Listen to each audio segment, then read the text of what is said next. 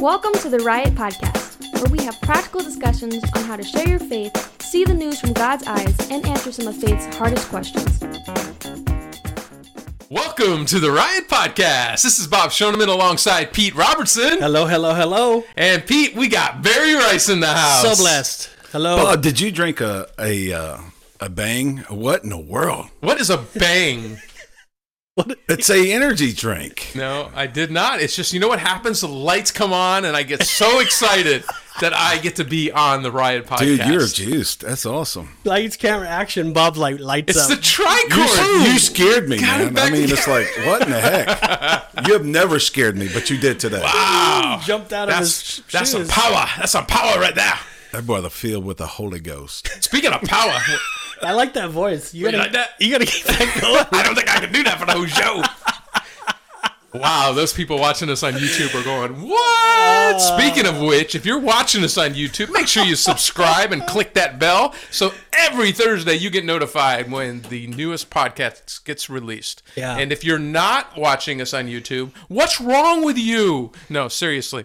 Or if you're a podcast, some people just do podcasts. Oh, they just do podcasts? Yeah, I that's do okay. too. Honestly, I listen to them driving in the car, and it's really tough to do YouTube while you're driving in the And car. who wants to look not at us very anyways? safe, right?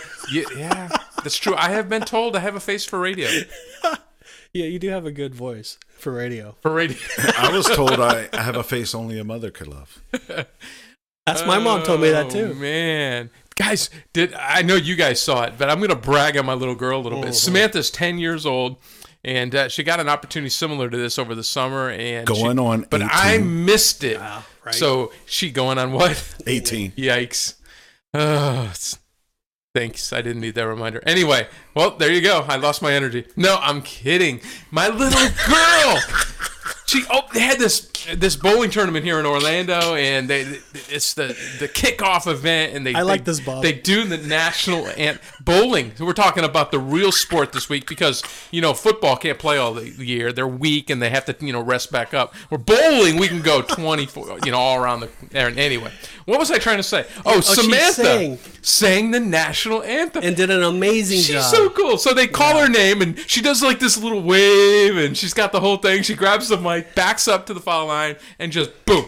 No music, no nothing, just goes. Wait, My bowling has girl- a foul line? Yeah, there's a foul line. It's not just baseball. Yeah. Yes. And Pete, man, she blows me away. I was so impressed. I know both of you guys saw it, but I was very blessed. She She did did an a amazing great job. Yeah. She sure did. thank you, Barry. held I'm her going to own. tell you what. Thousands are going to stand before her as she worships Jesus. I see it. And every Sunday I get to see her worship, and just her heart for God is just amazing, and it challenges me. It's so cool. Yeah, but don't forget that you post this 293 or what was it? 291? What did you post? Will you stop? No, dude, I watched this guy post his score. 300's a Yeah, perfect but you're game. showing your ignorance by saying 291, 290. I don't know. The hardest game in bowling to shoot is What? 291. What did you shoot? I don't know. What did you shoot? 290. Because Oh. the only way you can get to 291 is you have to have the first 11 strikes and then get one pin You just in the said 12. I was ignorant. I am ignorant. All right, so he shot a 290, and I looked at his frames from 2 to 10, and there were strikes all the way across. Yeah. Who does that? Well, I've bowled for a while. 50 plus. It was unbelievable. Hey, Pete, you know what I thought when he came in with this shirt? Show him your shirt. Oh, you like my shirt? By his stripes. I thought it said by his strikes. But it's by his stripes. There And you it go. has like a 70s kind of vibe. Yeah, the neon, baby. What's up? Isaiah 53:5, right? Yeah. All right. That's right. Now you know. I mean, if you're going to wear the shirt, you better know the verse, That right? is good because people might ask you. So if you want to know what the shirt means, look up Isaiah 53:5. There you go. All right, well, the big subject that's happening, I guess the elephant in the room is the Russia-Ukraine invasion. Yeah. That's a big deal. And, as Christians, we need to be praying, not just for the Ukrainian people, but also for the Russian. And there's a lot of innocent Russians. I mean, especially, the military, they don't know what's going on. They're following their lead. So we need to pray for them, pray that God's wisdom would intervene there. Yep.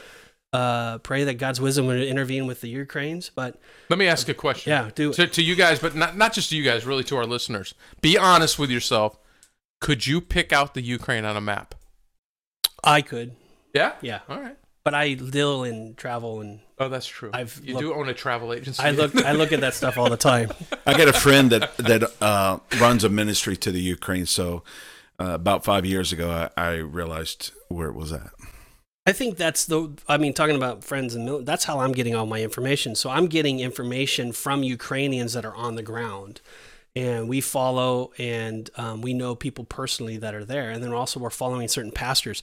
It's really funny is there's pastors that we follow that are on Ukraine, and then they're connected with pastors that are in Russia. And so they're corresponding back to each other, and they're praying, like, hey, this is what's happening. And so they're understanding. And so, I mean, it's hard, and a lot of I think the Russian military are saying, these are our brothers, right? Yeah. These are our brothers and sisters and so forth. And here we are coming in, and it doesn't make any sense. And so from the way I understand it, they didn't understand. They thought they were just coming in willfully and that everybody's going to be okay. They didn't know there was going to be resistance. That's the way I understood it. The Russian soldiers. Oh, yeah. Wow. So, I mean, it hurts, but let's just say it right what it is. Oppression of anybody. So if you're oppressing anybody, that's evil. That is not of God. If people are innocent and you are asserting your authority over them because of your ideology or your way of thinking, that is not of God. And so we can testify that what Russia is doing from that perspective, what Putin has decided to do, is not godly. The way I see it, and by the way, I really like the picture of the Miss Universe Ukraine or whatever. Yeah, you see she's that? fighting. Yeah, yeah, I really like that. Oh, I saw that. Yeah, I thought that was really a classy picture. But if another country has something you want, you can just go in and take it. I think that's what this is all about, and that really hurts my heart. It's a bully mentality, and you can't just treat people that way. If someone comes into my house and wants what I got, and they're going to hurt my family, they're going to get the horns of the bull. Yeah. And man, they're going to have to kill you. Yeah, I understand defending your country. I understand defending your home, but I just, it's wrong for another country to go into a country and just take whatever they want. So we as Christians, though, again, if you're hearing us, pray that God's divine wisdom would intervene both sides. Pray for our government that we would have wisdom in how to approach and how to direct it. Pray for the European governments to have wisdom. And prayer does work. And so, I mean, don't just be a bystander with this and shout your opinions or what you feel and so forth. I mean, to approach this the way that God would want us to approach it. And we can call out what is evil. We'll call out what is wrong. We need to. I mean, if you're a Christian and you're not calling it out, then that's not, of God. I mean, this is evil, period. But we also need to pray. I mean, understand that, Putin has a mindset. He has an understanding. He has an ideology that he's coming from. And we just need to pray that God would intervene. I mean, think of what happened to Nebuchadnezzar, right? Nebuchadnezzar had an ideology. He had a way. I'm conquering the world. This is my thought, whatever. And God stepped in and says, no, you're not God. I'm God. And I'm going to prove to you that I'm God. And then we see in Nebuchadnezzar and Daniel that he's sitting there. That's Metateta. That's towards the end. But he said he came to said, no, God, Yahweh is the Most High God. Amen. So that can happen here with Putin. That can happen with anybody. So pray that into what's going on. Anyway, thoughts? No other thoughts? It's just important. So we're sharing with you kind of where we're coming from. So people are like, what do you guys think about this? Because I've been asked already. Yeah. And so we're sharing where we're coming from. And then we're also, approaching this the way that we feel that God would want us to approach it, so. Yeah. If my people who are called by my name Amen. Will pray. Let's humbly do that. Seek my face. Yeah. Let's do that. Open this up. Yeah, and then we'll jump into going. the show. Yeah. I'll give you the show title so you kind of get a concept of where we're going. We're going to jump into John 3, continued in our journey through the book of John, and we're gonna learn about a man named Nicodemus and a lot more other things as well. That was really poor English. Okay. Yeah. It wasn't the ESV version. All right, let's pray.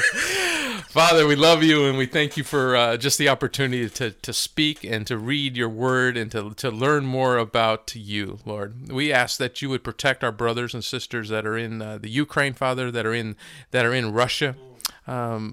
and around the world, Father. We just Yes, God. wherever there's oppression, Father, we pray that justice would prevail, that your will would ultimately win out, Father. So we hand it over to you. We don't understand everything that's going on, Lord, but we know you do, and we know that you are in control, Father. So we just ask for blessing on our brothers and sisters, and we ask for blessing on the show today for the people that are listening. That and you would just touch them today, that they would grow closer to you because of this discussion on the book of John. So we love you, Father, and look forward to what you're about to do. In Jesus' name, amen. Amen. So I gave you the text already. But John 3, 1 through 18. Get your Bibles. 3. There you go. Open up. Unless you're driving, please then don't do that. Do it later. Not only was Benjamin Franklin a great statesman and inventor, but he was also a great correspondent and received letters from famous people from all over the world. And one day he received what could well have been the most important letter to ever come across his desk. It was from a very well-known British preacher named George Whitefield, and it said, "I find that you grow more and more famous in the learned world. As you have made such progress in investigating the mysteries of electricity, I now humbly urge you to give diligent heed to the mystery of the new birth. It is a most important and interesting study, and when mastered, will richly repay you for your pains." George Whitefield did not want Benjamin Franklin to do all the work and lose his soul. He understood that, like all of us, Benjamin Franklin needed to be born again with a new birth. We will discuss this key topic today in our reading of John 3, 1 through 18, and we will see Jesus as the role of a teacher, as he teaches a Pharisee named Nicodemus about understanding the things of the Spirit. In chapter 2, we talk about Jesus doing many miracles at the Passover, right at the end of chapter 2, and we believe that this was when Nicodemus most likely became interested in Jesus and in his ministry. We will also read today the most famous Bible verse ever, John 3:16. We will put context to this verse, and Lord willing, we'll do justice by it. I like that last part, do justice by it. Because, anytime we approach Scripture, we need to, I've always come humbly because I don't want to ever say anything improper. And so it's the same thing. John 3 is one of the most famous chapters in all of Christendom. People know John 3:16. We see it at every football game and in sporting events or whatever. But so it's one of those. It's a verse that you have memorized, even though you tried to memorize it, right? You just heard it so much. Non-Christians alike. Non-Christians know it. That's right. So, I guess today, let's just talk about let's just break down. So we're going to be talking about Nicodemus. Before we get into our reading, he was a Pharisee. So what was a Pharisee? Anybody know? You want me to explain, or you want to go ahead and talk to him? Pete, I want to hear what you have to say, brother. So let's just understand this. So in the Bible, we have 3 parts. So there was a Pharisee, there was a Sanhedrin, and there was the Essenes. Okay, so the Essenes were non-political. They were more like priests, and they were more behind the scenes. The Pharisees, when you see it in the Bible, were more always involved with the people. So the Pharisees were constantly hanging out with the people. They knew the people. They had conversations. Where the Sadducees, they were more the elites. They sat at the best tables. They hung out with Pilate. They hung out with the officials, the electoral. They were more the rich, and they set apart from the people. So that's kind of how. But they were all, if you want to put it this way, they were all like priests or rabbis. They all were teachers of the Word of God. They were all from their interpretation. They each had their own interpretation of theology. So they had a different way. So it would kind of be like, our different churches that we would have. So we would have our Methodist or Lutheran or, different ways of understanding the Word. So that's kind of the Pharisees. Nicodemus had to have, because he was a Pharisee, so he was the one of the people. But they were very strict in their religious law. They believed in obeying the law. They believed in doing exactly what the Mosaic law was given. They wanted to fulfill that. They wanted to be obedient. They memorized most of the first, the Torah, the 5 books of the Bible. They memorized a lot of scripture. And so to say that they were knowledgeable would be an understatement. Yeah. So they were the top. There's pastors that I know personally that memorize most of this church, and it just blows my mind. I was like, how the heck do you get all that in your head? But these guys would be that. They just knew the scripture. But they lived by a religious law. They lived by a creed that they've built up. And so this all starts. So again, when did the Pharisees and the Sadducees come? They came in after the second temple was built. So remember when Babylon, Nebuchadnezzar, talking about Nebuchadnezzar, he destroyed the first temple, Solomon's temple, and then Nehemiah came to start the second temple, and that changed everything in theology for Jews. Jews' theology changed. Before it was the Levites, then now we have the Pharisees. We have that took the Sanhedrin. The Sadducees kind of take care of more the temple than the Pharisees. The Pharisees are more out and about preachers, where the Sadducees were more of the temple preachers, where they were at the temple and they took care of the affairs of the temple. They took on more of the Levite roles. But that all changed after so whenever you hear me say second temple theology, I'm coming from that perspective. I'm not coming from how the Jews were reading or seeing things before Babylon. There was a whole different way of understanding than where they came from. So when Jesus came to earth, he came from second temple theology. He was approaching what they believe and what they thought from that perspective. He understood it. So the language that he uses is to help them understand what they already believe. And so for us to better understand some things, we need to understand exactly where they were coming from and why he was approaching them a certain way. So a lot of times you'll hear me say that, and that's the reason for it. So the Pharisees and the Sadducees came later. They weren't a part of the beginning. They came later. And then the Pharisees and Sadducees, guess what? After the temple went away in the 70 AD, They just disappeared. The Sadducees completely disappeared. The Pharisees became more or less the rabbis. They became the priests, and that's kind of what happened. But interesting, right? Any other thoughts? So what was the difference between a Pharisee and a Sadducee, other than just one worked with the people and the other worked Their more? theology. Okay, and what was different? There's quite a few. So, the main ones that I would say was based off of free will and non-free will. In the Essenes, the Essenes believed in complete free will. The Pharisees believed in free will, but there had to be some sort of faith or action behind it. And then the Sadducees, I forget. There was some sort of different. I forget exactly what the Sadducees. If you're listening and you know, please tell us. And then the next thing that I know is that, the Pharisees believed in the resurrection. So this was a big dispute when you read in Book of Acts and you believe in what Paul believed and not believed because he was a Pharisee. He believed in the resurrection. He believed in resurrection, but the Sadducees did not believe in that. And the way that I always remember that is Sadducee. So it's sad that they didn't believe in the resurrection. Where the Pharisees, that's why I believe Nicodemus, that we're going to be studying today, can kind of relate a little bit of what Jesus was talking about in 3 days I'm going to rise. And so when at the very end in John 19, we're going to see that Nicodemus believed Jesus was dead, but Nicodemus was a part of that whole end thing that was happening. So that's a little bit of that. There's a lot more. They really did have a major difference in thoughts. So the Sadducees weren't just a group of depressed people sitting by water. No, they were rich. Okay. Yeah. They had the money. They were the upper class. I got it, Barry. Yeah. I got it. Okay. Yeah, that was funny. I have a friend that wrote a book that's really good, and it's he's from Minnesota. He wrote a book entitled Pharisectomy, and that's getting the religion out of you so that you can have a relationship with God. That's pretty cool. That's it. So Nicodemus, though, so let's set this up. So Nicodemus, as we're going to read this, so Nicodemus is he believes in the miracles. Okay, so he's like, okay, there's something more to this. I need to know more from this guy, right? So he wants to set up a meeting with him. So we're going to talk about this a little bit. So Nicodemus, I believe as we read this, I believe he's coming from the right light, the right heart. He really does want to have answers. And we know that based off of his questions that he asked Jesus as we read through it. So let's just read 1 through 7, and then we'll get into it. All right, let's jump into it.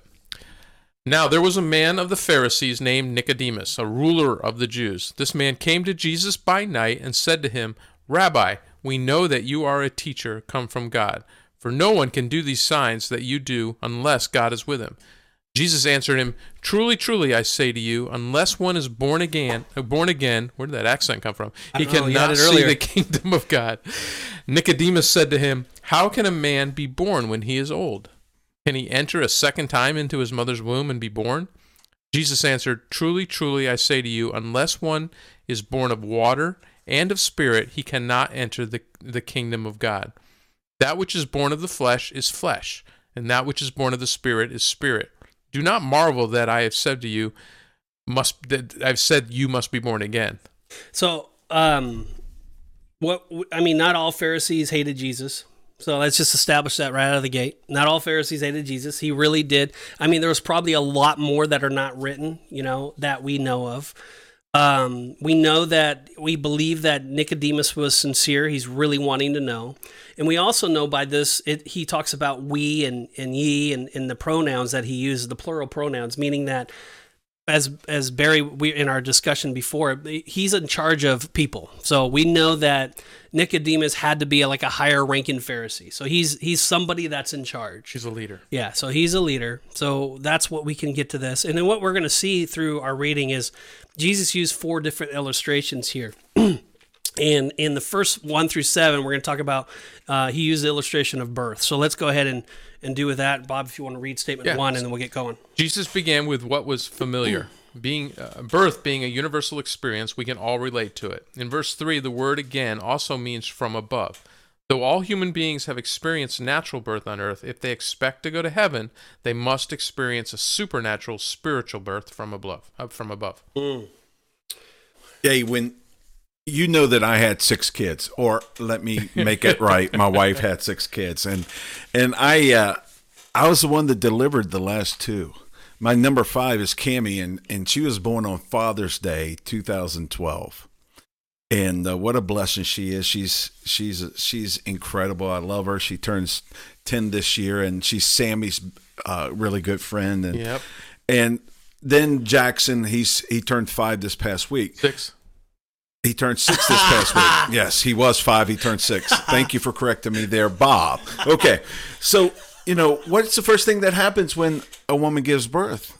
The water breaks. So it's obvious that the first birth is of water. When the woman water breaks, the baby comes out. And so, that's the first birth, and it's a natural birth. It's a birth of this world. Everybody has the first birth. And that's why he says you must be born again.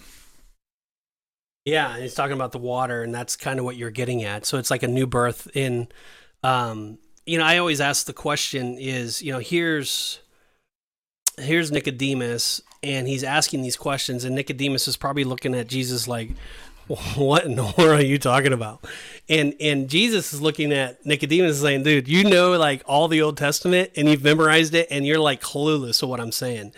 And he was trying to explain to Nicodemus at that moment is you have to look at God. You have to approach God spiritually versus in the physical. You can't approach him in looking at what I'm saying logically. You have to see this from a spiritual standpoint. Everything about me is spiritual. I'm coming from a divine perspective. And if you're going to approach life, if you're not a believer, then obviously you have no way of understanding the things of spiritual. The only way that we can understand, as the Bible says, is that we have to have the Holy Spirit to help us interpret the things of God inside of us. So we have to surrender to believe that. But Nicodemus, this religious leader, this guy that knows everything, is not understanding what Jesus is saying. He's so caught up in his religious ways, his religious ideology, his religious standards, his works that he's doing to make himself holy before God, that he's losing the simple truths of what Jesus is coming to do. And so as we explore this a little bit more, we're going to see, Jesus is looking at him like, I bet you Jesus is rolling his eyes at him. Dude, I appreciate that your heart is tender enough to come talk to me, but you're clueless, dude. I'm talking, he's basically saying, I'm talking very basic understanding of how you come to know me. I'm going to the, as Pastor Rodney would say, I'm putting cookies on the lower bottom drawer. I'm making this as easy as you possibly can get, right? And so, that's kind of what's going on here. And then talking about the birth, obviously he's trying to help him understand, listen, do you understand birth, right? And he's like, yeah, I get birth. Well, it's the same thing with your spiritual birth. It's the same thing. It's a new beginning. Once you believe in God and once you surrender to him, your life is changed. You now are no longer living for yourself. You're now living for God. So he's trying to say, this is really easy for you. So that's kind of the first part. All right. Any other thoughts, or you want to go to statement 2? Hey, your parents never forget your birth. I'll never forget the days that my children were born. It was an event. Yeah. And, I speak to a lot of people out in the community. I eat a lot, so I go to restaurants a lot and go. You fellowship a lot. Yeah, whatever you want to call it. And, I ask a lot of people, so how long you been a Christian? I was born a Christian. Yeah. I've been a Christian all my life. I hear that so much, but it's not true. That's impossible. Can't be true. You cannot be. And they're talking about the water birth, right? They're talking about, well, I was born to America. I was born to a family that was Christian, so I've been a Christian all my life. Well, I really think these two births really relate back to the first chapter of John. Yeah. In John 1:12, and I'm going to tell you, if I were giving my testimony right now, I'd be using John 1:12 because that was my testimony. John 1:12 says, to all who received him, to those who believe in his name, he gave right to become children of God. That is two births. Believing in Jesus is not enough. Yeah. And you can be born believing in Jesus because that's the theology and the philosophy of your family. But it's not enough. All my life, I believed in Jesus, and I believed that he died for my sin, but there was something missing. What was it that was missing? It's a second birth. It's a second birth. I was born by flesh, the water birth, but it says you must be born by the Spirit. You don't get the Spirit of God by believing Jesus or believing in him. I don't have the spirit of George Washington, but I believe in him. You can believe in someone and they not affect your life. But September 16th, it was an event. 1988. It was an event in time when I surrendered. I rose the white flag and I surrendered and I received Jesus Christ as my Lord and Savior. I invited him to come into my life. And you know what came in my life? Jesus definitely saved me. He definitely came in my life. But the Holy Spirit. The Spirit of God came and took. How do I know that? How do you know that, Barry Rice, that I was changed? And I started having a desire. I was justified at the moment, but then the process of sanctification started. I wanted to be more like God. I wanted to know God. I had a different motivation. I was from that point on started to be compelled by God's love. And that's the second birth in me. So that was really good, Barry. I think, again, when you look at this, again, Nicodemus is a religious person. He's a Pharisee of Pharisees. He knows a lot about religion. He knows a lot about God and who God is, but he does not know God. He does not have that intimate relationship with God. And so by him asking these questions or by him wanting to know more is a good sign. That means that he's wanting to have a relationship with God. He's wanting to possibly understand more things. And I'm saying this to our listeners. There's some people might have, like you said, Barry, that have been saying that they've been Christians their whole life, but they don't care about the things of God. They don't want to know more. Or you might be listening and you think you're a Christian in your life, but you kind of do care about the things of God. And that's where Nicodemus is. So maybe you've been raised in a Christian home. Maybe you've been raised that way, and you're asking some more questions. Or you're listening to this podcast, and that's a big step. And so that's kind of what's going on here. So, Bob? Man, my mind is going in a different direction. What's just hit me is like how, it's kind of hard. You're like, how does Nicodemus not get this? He's like he's a Jew of Jews, right? He's like the leader of the Pharisees. And I think what John does in this, and we'll talk about this in the next couple of weeks, but none of us get it at first. Yeah. None of us can see it. Yeah. And I love the example of what John does here. He goes to in the stories, he puts them in the order. So he talks about Nicodemus, who's a Jew's Jew. I mean, he's like, if you could earn your way to heaven, Nicodemus would have been able to do it. Right. But even he couldn't do it. Right. And then what's the next story? What's John 4 about? It's about a Samaritan woman. Yeah. It's like the opposite end of the spectrum. A Samaritan woman who's had multiple spouses and all that. Yeah. I just love that John uses that diversity and covers like the entire spectrum of us, right? I call it the preacher and the prostitute. That's good. So good. And neither one of them get it until they get it, right? It's just, I don't know. That's a weird way to put it, but that's what was striking. That's what was in my mind when you guys were talking. So. All right, let's go to statement 2. That was really good. Really good, Bob. Being a patient teacher, Jesus picked up on Nicodemus's words and further explained the new birth.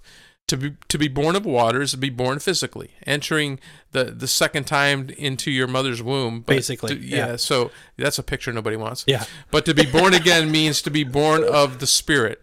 Just as there are 2 parents for physical birth, there are also 2 parents for spiritual birth. The Spirit of God, as we see here in John 3:5, and the Word of God that we see in James 1:18. The Spirit of God takes the Word of God when the sinner believes, imparts the life of God. Yeah, I think that's really good. What Jesus is saying, he's not teaching that we are to be born because of our water baptism. Water baptism is not, because when he talks about water, it's not, there's some preachers out there that teach that you have to be baptized by their congregation in order to be saved, or they teach that if you're not baptized then you're not saved. Well, look at the thief at the cross, right? He wasn't baptized, so obviously. Well, go the other end. Jesus was baptized. He didn't need to be baptized. Right.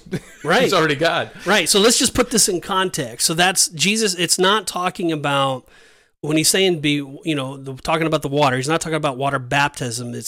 Baptism more or less is connected to death. So remember in Romans 5 where he talks about you're buried with Christ and rising your walk in the newness of life. He's talking about that is that we are associating ourselves with his death, burial, and resurrection. And that by us being baptized, we are taking on our new identity in following Christ, and we're being held accountable. So no amount of physical water can affect the spiritual change in a person.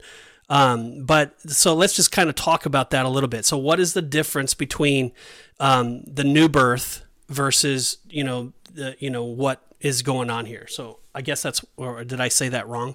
So let's just talk about the new birth. I guess that's what I'm getting at. Thoughts? When you are born of this world, you come into the world. That's the water baptism. But when you are born of God, that's the baptism of the Spirit. And 2 Corinthians 5:17 says this, that once you're in Christ, you're a new creation. All things have passed away. Behold, all things are new. And I was talking to a dear friend of mine yesterday, and he says, if you take a group of people and you ask them what the gospel is, and you let them talk, they're going to either talk about justification or they're going to talk about glorification. Yeah. And justification is what Jesus did on the cross, and that he was buried and he rose again. And he said glorification is when we're in heaven. We get to go to heaven and we get to spend all eternity. He says, but there's also another part of the gospel that we miss, and that's the sanctification. That there is a different motivation for our life. We're no longer trying to live to please ourselves, but because the Spirit of God has come in, he is the activator of our spiritual person, and now we have a new desire to live for God. Before it's live for self, now there is a desire to live for God, but I got to work that out, like Philippians 2 says. I got to work it out with fear and trembling and understanding through the process of sanctification. It's like what happens in the cocoon. It's like the transformation of renewing my mind, Romans 12:1 and 2 talks about. And God takes that, and it's a demonstration of someone who has received the gospel, and I want to live differently. And I no longer have an insatiable, uncontrollable appetite for the world. Before I did. So it's if people are reading this and you're trying to explain to them as Nicodemus, he's confused and he's like, what in the world are you talking about? So again, it's like, you're telling yourself is the day that you believed in Jesus and you believe that his way is the very best way for your life is the day that you decided to take on the new birth. It's the day that you just, as you, Barry, gave your date. You knew exactly that day. And it's in that day, what God is telling us here, what Jesus is saying is, you're starting new. So all of your past sins, all of everything that happened in your past is now gone. It's now forgiven. All of your sins in the future are all done. You're now new. You're now a new creation, as you said, in Christ. You're now your birth is new. And so that day that you surrender to God is the day that the Spirit of God entered into you. And then as Paul says, he says, I no longer live, but Christ that lives within me. That's that day. That's the new birth. That's when it happened. And so if we all can testify to that. So if you've given your life to the Lord, you know that. So other people that are like Nicodemus, they might be religious, they might be all this, but they can't comprehend that. So this is it in a nutshell. So this is what Jesus is telling Nicodemus. This is basic, Nicodemus. Come on. I'm not trying to pull a wool over your eyes here. This is easy. But Nicodemus is still like, wait, what? He's still wrestling with this. And there's a lot of people that we talk to sometimes that just can't understand born again. They can't understand that term. And so this is the basic truth of what's going on. All right, let's go to the statement 3 and we'll move on. Another thing to observe here is human birth involves pain, and so does the birth from above. Jesus said in Luke 9:23, whoever wants to be my disciple must deny themselves and take up their cross and follow me. For whoever wants to save their life will lose it, but whoever loses their life for me will find it. Jesus suffered until death on the cross so that we might become members of his family. Yeah, that's that is a hard one to take, but that's what you were just talking about, Barry, on sanctification. And so once we start that new birth, what's happening is now we're relearning how to live our life. We're relearning how to live it according to God's will versus how we used to live it. And so during that process, it's a transformation. You could speak more to this, Bear, but it hurts. I mean, let's just be honest. There's moments and times in your life where you want to do things a certain way because you've done it in the past and you understand that. But God says, no, that is not the very best way. And I want you to learn to do it this way, which is the very best way, which will complete you and fulfill you the most. But it's going to hurt a little bit. There's going to be trials. There's going to be tribulations. There's going to be times that things are going to be adjusted, And so there's probably people right now that say, yeah, I can relate. I'm going through a trial right now. I'm going through a sanctification process now. And I'm just going to say it as it is. It sucks. Okay. It sucks. It's not fun. And I'm with you. I understand it. But at the back end of that, there's a transformation. There's, as you said earlier, Barry, there's a butterfly that comes from it. And why don't you talk to that?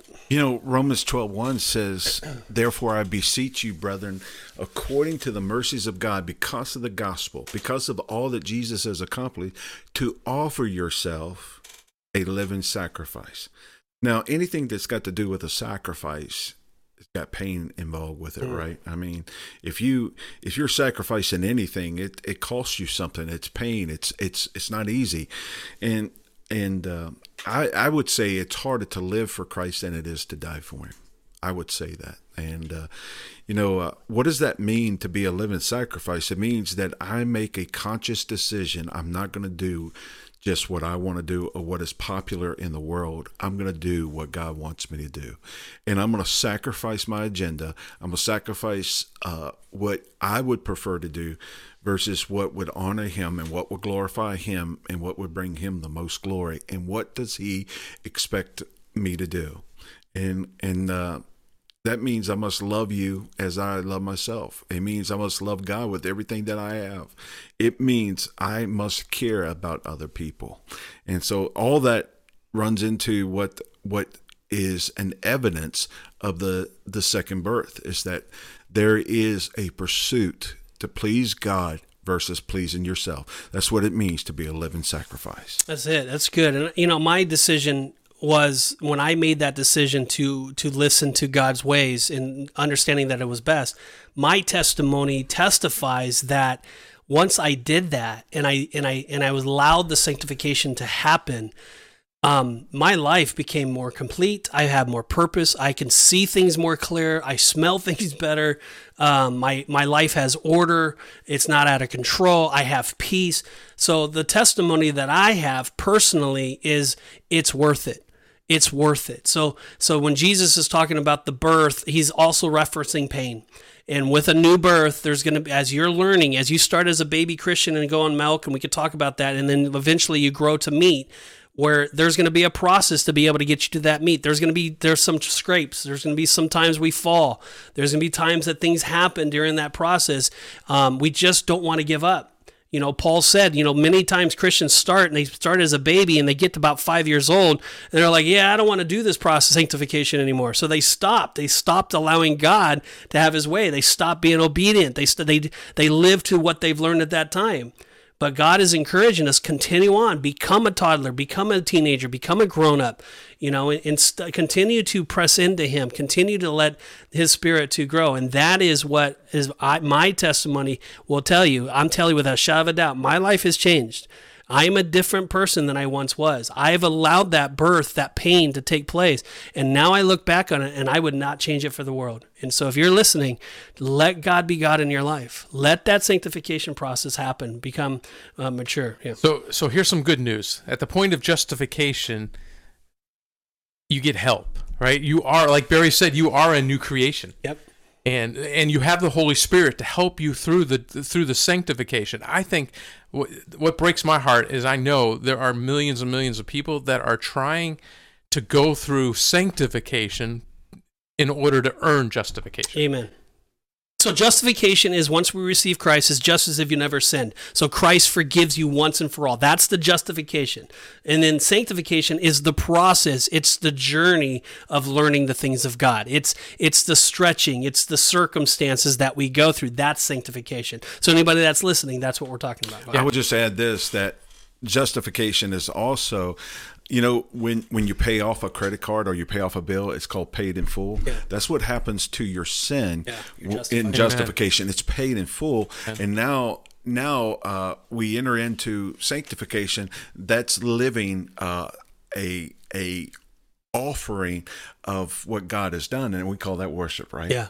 So we enter into the phase of worship. How I live my life is a pleasing aroma to God. Amen. Yeah, and so back to your point, Bob, is people don't understand that they're free from their sin once and for all.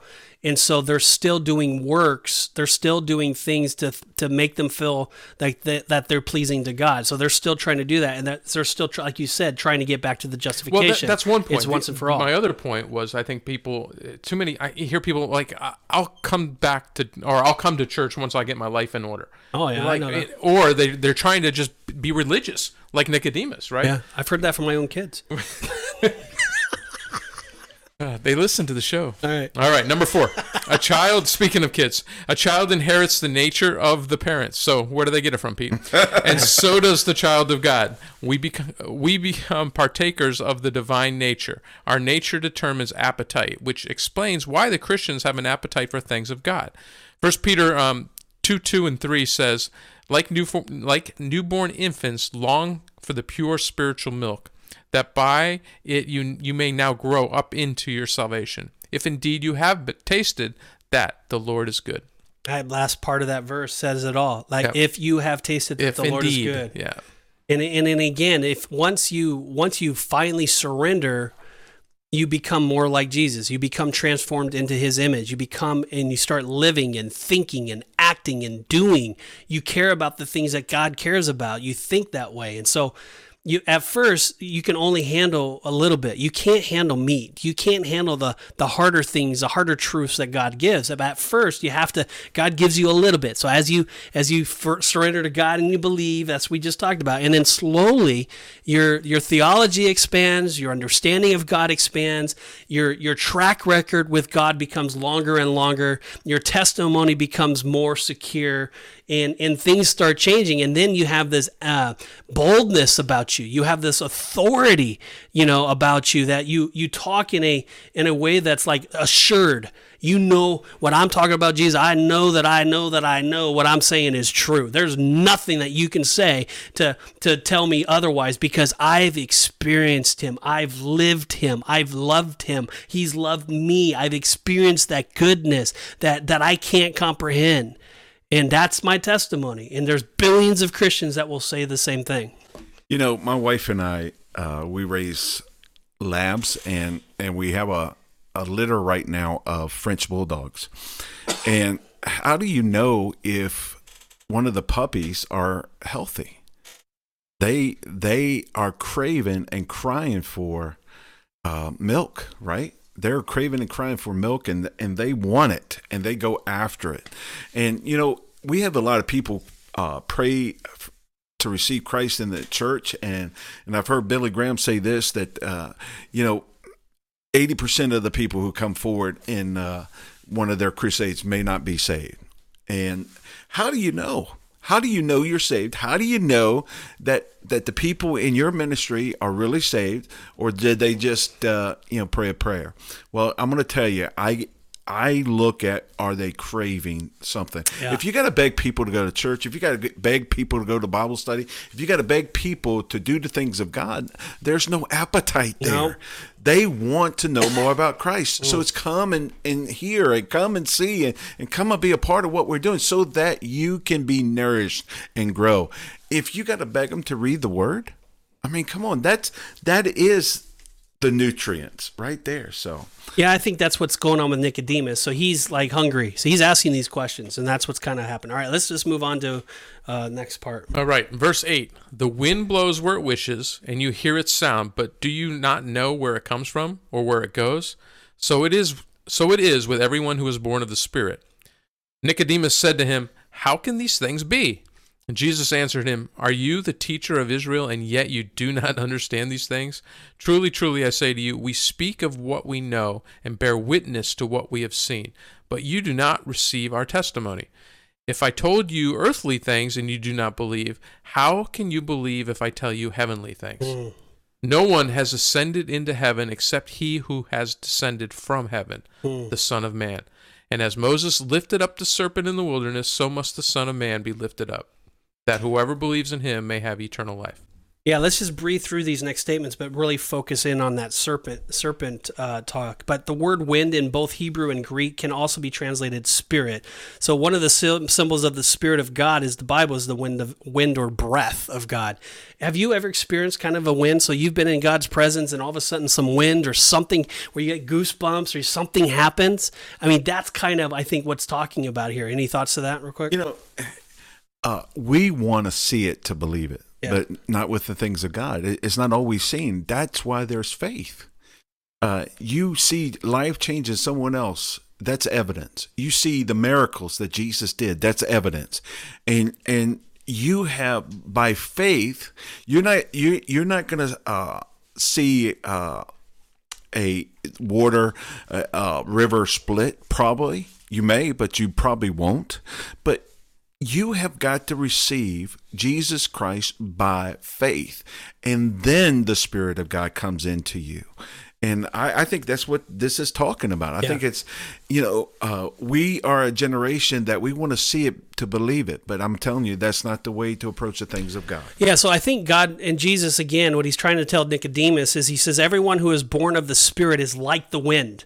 You cannot fully explain or predict either the wind or the child of God. Like the human birth, it's a mystery. Any new birth is exciting and it's different.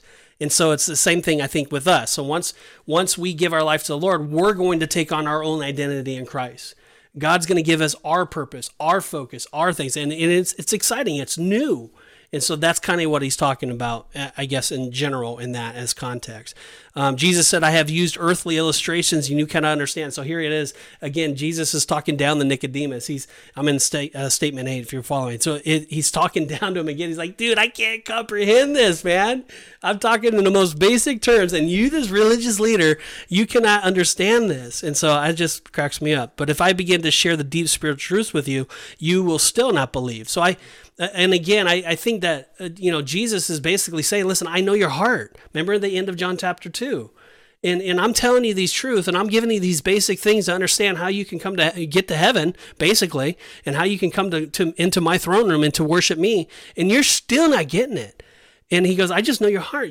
Until we finally surrender, until we finally say, as you said, I love what you said, wave the white flag. In my book, Conquer Through Surrender, one of our book covers was waving a white flag, and that's kind of how our first logo was, kind of waving the right flag. Right. And so it really is. It's like until we finally say, I surrender, we're not going to be able to understand the things of God. And that's what he's saying to Nicodemus. I know your heart. I like that you're searching. I give you that. I'm spending time with you because I can get your seeking. But you gotta surrender. You gotta take on the new birth. You gotta take on the things. You know, that is so hard for the person who is scientifically driven. Yeah. You know, I want to see the equation. I want to see how this works. But that's just something in trusting and faith that you have got to make that decision. All right, let's get on to the last statement. All right, statement. Wait, did we talk about the serpent? No, let's do that. Okay. In fact, that's exactly what I was going to read. Okay, the story that Jesus uses here is in Numbers. So we're talking about the serpent. It uses here is Numbers 21, 4-9.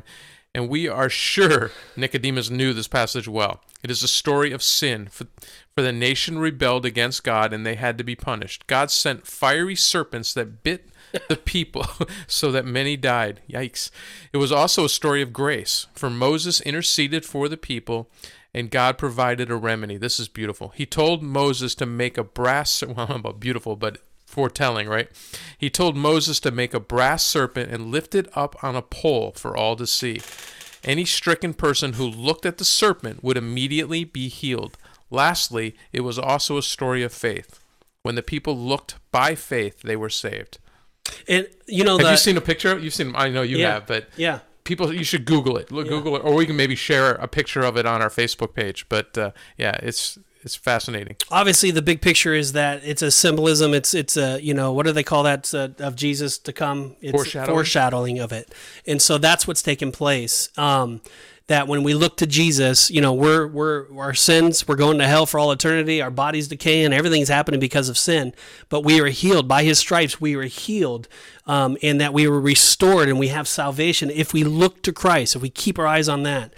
You know, the medical community took this and they use it today. So if you ever look at their logo where it has two snakes and a pole and an angel's wings, they're saying that this is healing.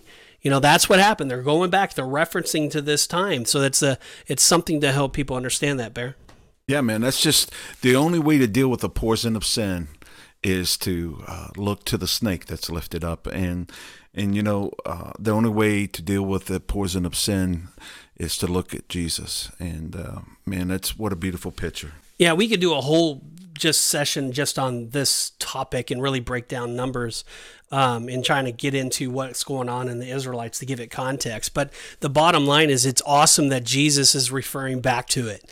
That's what's really cool. What's awesome is he's telling Nicodemus that knows everything about the Old Testament, hey, what happened there is talking about me. I'm the one that's going to bring salvation to your sin. I'm the one that's going to do it. And here is Jesus now. I mean, he's like taking the cookies and he's even bringing it to the floor now. It's off the shelf. You think this is maybe where Nicodemus starts to get it? I think so. I mean, he has to. It's like he's dumbifying this for a religious leader. He's like, dude, you got to know what I'm saying here. Because John kind of moves on after this. Yeah, he does. So it makes me think that this is where Nicodemus gets it. Yeah, and so, I mean, with that, then we went into John 3:16, and Barry, why don't you go ahead and just talk to that? I mean, this goes back to Jesus. I want them to hear your story first, though. What about Spurgeon? Yeah. Okay, let's go ahead and read. You got to share that, man. That is so good. It is really cool. So on January 6, 1850, a snowstorm. This is a story about Charles Spurgeon. A snowstorm, say it slower, crippled in the city of Colchester, England, and a teenage boy was unable to get to the church he usually attended. So he made his way to a small Methodist church where an ill-prepared layman was teaching for the away pastor. His text was Isaiah 45:22. Look unto me and be saved, all the ends of the earth. For many months, this younger teenager had been miserable and under deep conviction. But though he had been raised up in the church, both his father and grandfather were preachers, he did not have the assurance of salvation. The unprepared substitute minister did not have much to say, so he kept repeating the text. A man does not need to go to college to learn to look at Jesus, he shouted. Anyone can look. A child can look. About that time, he saw the visitor sitting to the one side, and he pointed at him, and he said to him, Young man, you look very miserable. young man, look to Jesus. And the young man did look by faith. And that was how the great Charles Spurgeon was converted. Amen. And so this verse is kind of, puts it context. You want to be saved from your sins. You want to be saved and have salvation and be restored.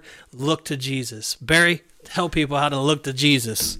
Amen. So out of the context of Nicodemus, out of the context of you must be born again, John writes the most famous verse in the Bible.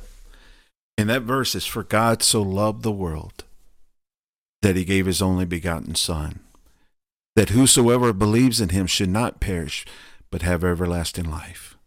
I want to break that down in this way, that this is the greatest verse ever penned by man. And first of all, it says, "For God, he was the greatest giver, so loved the greatest emotion, the world, the greatest need, only begotten Son, the greatest gift in the Lord Jesus Christ, that whosoever believes," that is the greatest offer, "shall not perish," the greatest result, the greatest consequence, the greatest result, and shall have eternal life. That is the greatest gift. And I just want to know today, maybe you listening to this and maybe you realize that you believed in Jesus all your life, or that you are religious, but you have never been born again. If you have not been born again, not according to my words, not according to Pete or Bob's word, but you will not see the kingdom of God. You will not enter into the new kingdom. You will not go to heaven. There, it says in James 2:19, even the demons believe and shudder. So what is the difference? We and you have the capacity today to receive Jesus Christ as your Lord and Savior. And you know what happens? You will be born again. You will become something new. You will receive the Holy Spirit. Your name will have a permanent reservation in heaven. You'll be written in God's book to never be erased again, because it's written in the blood of Jesus. My friend, please, I beg you today, be born again. Receive the Lord. Receive the greatest gift from the greatest giver in Jesus Christ, the greatest offering of love. In Romans 5:8, it says, "But God demonstrated his own love in this: while we were yet sinners, Christ died for us." How do we do that? You must surrender, and you must receive and invite Christ to come into your life. Would you do that, my friend, by praying this prayer right here, right now? Don't put it off. Do this now. Dear God, I know that you created me, and I know that the Word of God tells me I'm separated from you because of my sin. And I want to admit it, and I want to say I'm sorry. Please forgive me. And God, your Word tells me I must believe, and I do. I believe in the Lord Jesus. I believe that he died. I believe that he was buried. I believe that he rose from the grave. And I believe that when he died, he didn't die because of his sin, but it was my sin that he took upon himself. And the wages of sin is death. So Jesus died in my place. And I believe that he's alive, that he resurrected from the grave because he is victorious and he defeated death. He defeated sin and he defeated the grave and Satan. God, I surrender. I must do this because I admit there is no other way. And so, Jesus, I invite you into my life right now, to sit on the throne of my life, to be my Lord, my Savior, my Master. Lead me through the rest of my life. My life is no longer mine, it's yours, God. And I surrender, and I receive the Lord Jesus Christ as my Lord right now. In Jesus' name, amen. If you gave your life to the Lord, we would love to hear from you. Go on to our website at riotpodcast.co, and just go to Know God and click on that button down there and fill out that information, and we will get in contact with you and get you connected the way and get you started in your walk with the Lord. Bob? I think it's fitting. We had John 3, and we had all three of us here today. So that's awesome. Now, this was very, very good timed. So, guys, as always, I'm going to encourage you to share the show, whether you're listening to a podcast, whether you're or watching it on YouTube. Share it with your friends. There's somebody that needs to hear this, message and learn about what it means to be born again. So don't be shy, be bold, and share. You can find us at the Riot Podcast, Facebook, Twitter, all those other. I don't even know the names of all these things. Instagram. What's Look going up on? the here? Riot Podcast. You'll find us. just do a search. Us three dudes. You guys have an amazing week of worship. We love you. We thank you. And man, if you need anything, reach out to us. You can always message us at our website. You can message us at Facebook or comment on YouTube. Yeah. Any last words, guys? Hey, I would say this. You were equipped today by listening to this. And if you listen to this podcast three times, just three times, that's 3 trips to work, three trips to the beach.